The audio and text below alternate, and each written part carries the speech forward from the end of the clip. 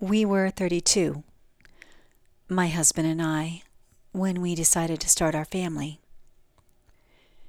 In doing the math, that gave me 72 chances to get pregnant before I turned 38.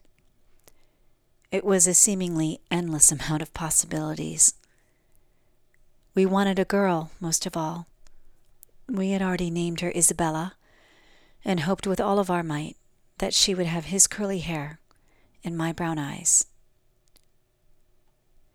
Because I was certain it wouldn't be long before I was pregnant, I turned my focus to how I would surprise Michael with the news. I decided to sing him Danny's Song by Kenny Loggins.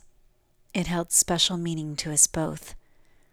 We would drive around in his Jeep with the top down on some winding country road on a summer day, with no particular place to be and no particular time to return, singing it out loud, unabashedly attempting some harmony around, "Even though we ain't got money, I'm so in love with you, honey." And I would have to stop singing for the tears that closed my throat. It was the perfect choice.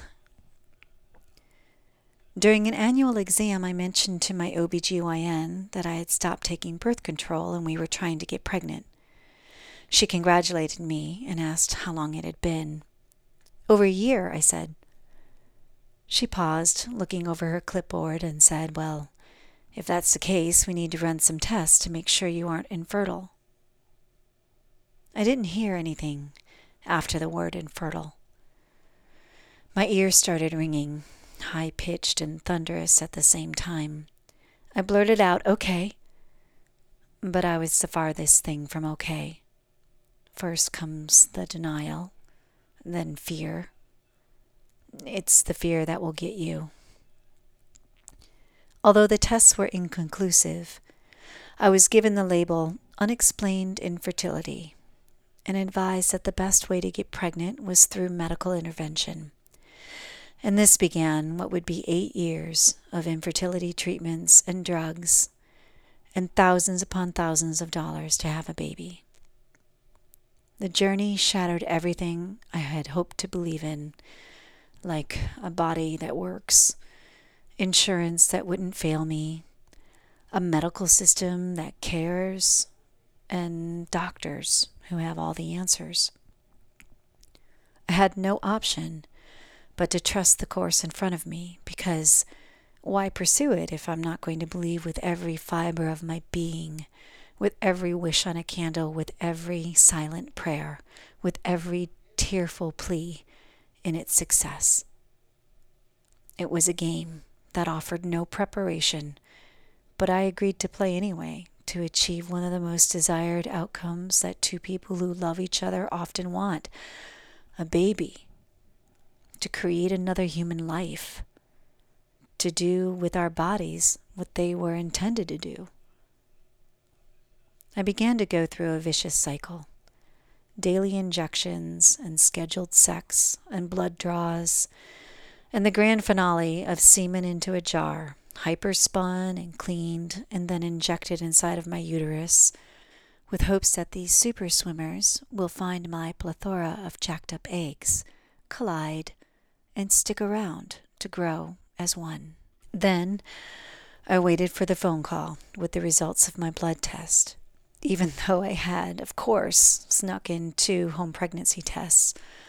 My eyes bored onto the strip of paper, willing a line to appear. And when one does not, I convinced myself that it was too early anyway. The phone call from the nurse is all business. "Sorry, it's negative." I didn't recover easily.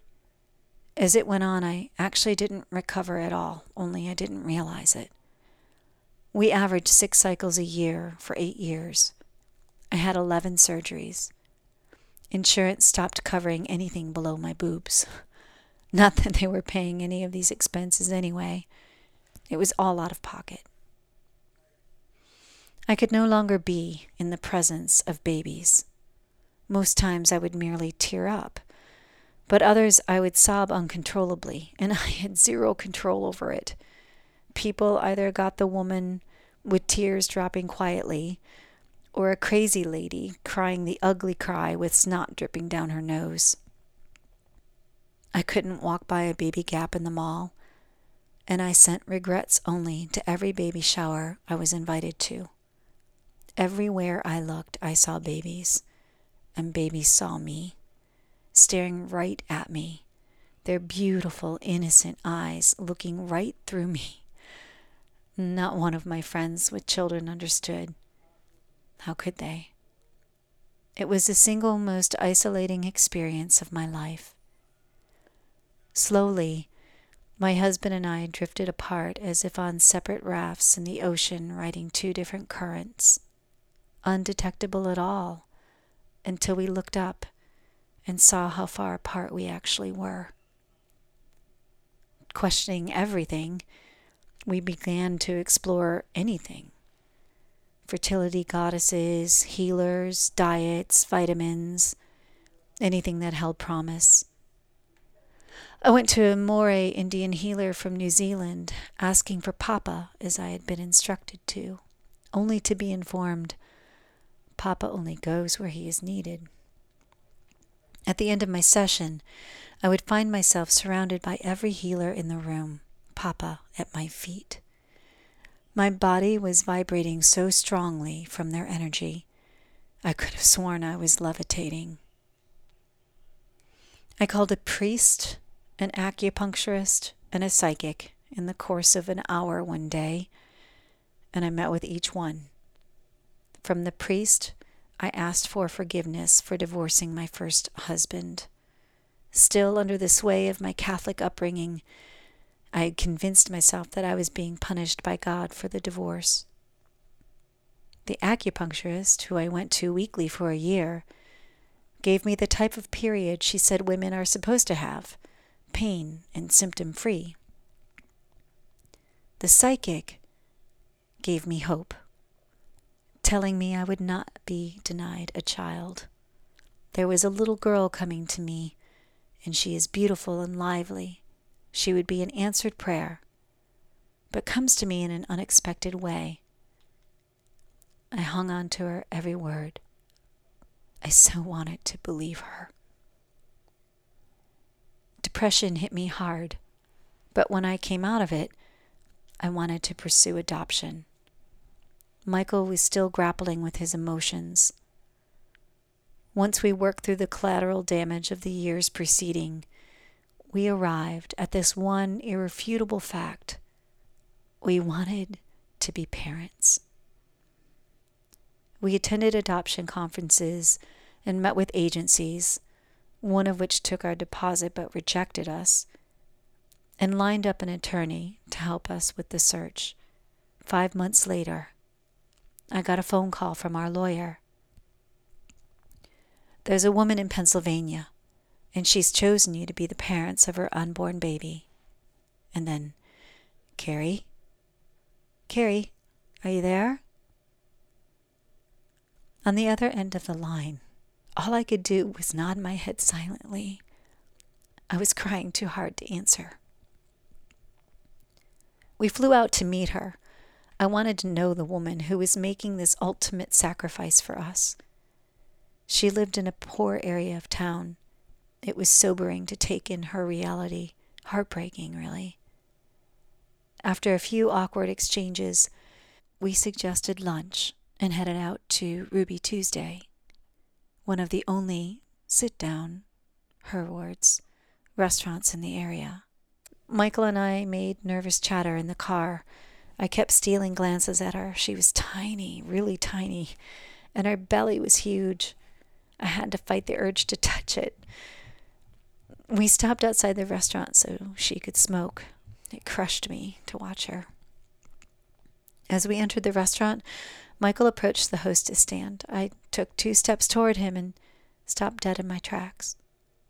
Michael turned back to look at me and saw my distress. My face had contorted in a way that was all too familiar to him, and tears started falling. Honey, what's wrong? I could only say his name. Michael. I grabbed his hand, squeezing it hard. I felt like Everyone around us froze, like a still frame in a movie, and Michael and I just stood there, facing each other and holding hands. I didn't need to say anything else. It took him just a moment to cock his head upward and hear the music. People smile and tell me I'm the lucky one. Life's just begun. Think I'm gonna have a son. He will be like you and me, as free as a dove. Here in Lebanon, Pennsylvania, 10 years later, we are with the woman who would give us a child. And Danny's song, the song I had so wanted to sing to my husband to tell him the news about our baby, was playing in the restaurant. We moved her in with us for the last months of her pregnancy. I couldn't imagine not caring for her. She was giving us everything we dreamed of. After 3 months, Michael and I watched our daughter, Isabella Maria DeMay, being born here in Nashville. Her middle name to honor the woman who brought her to us. She has my husband's curly hair and my brown eyes.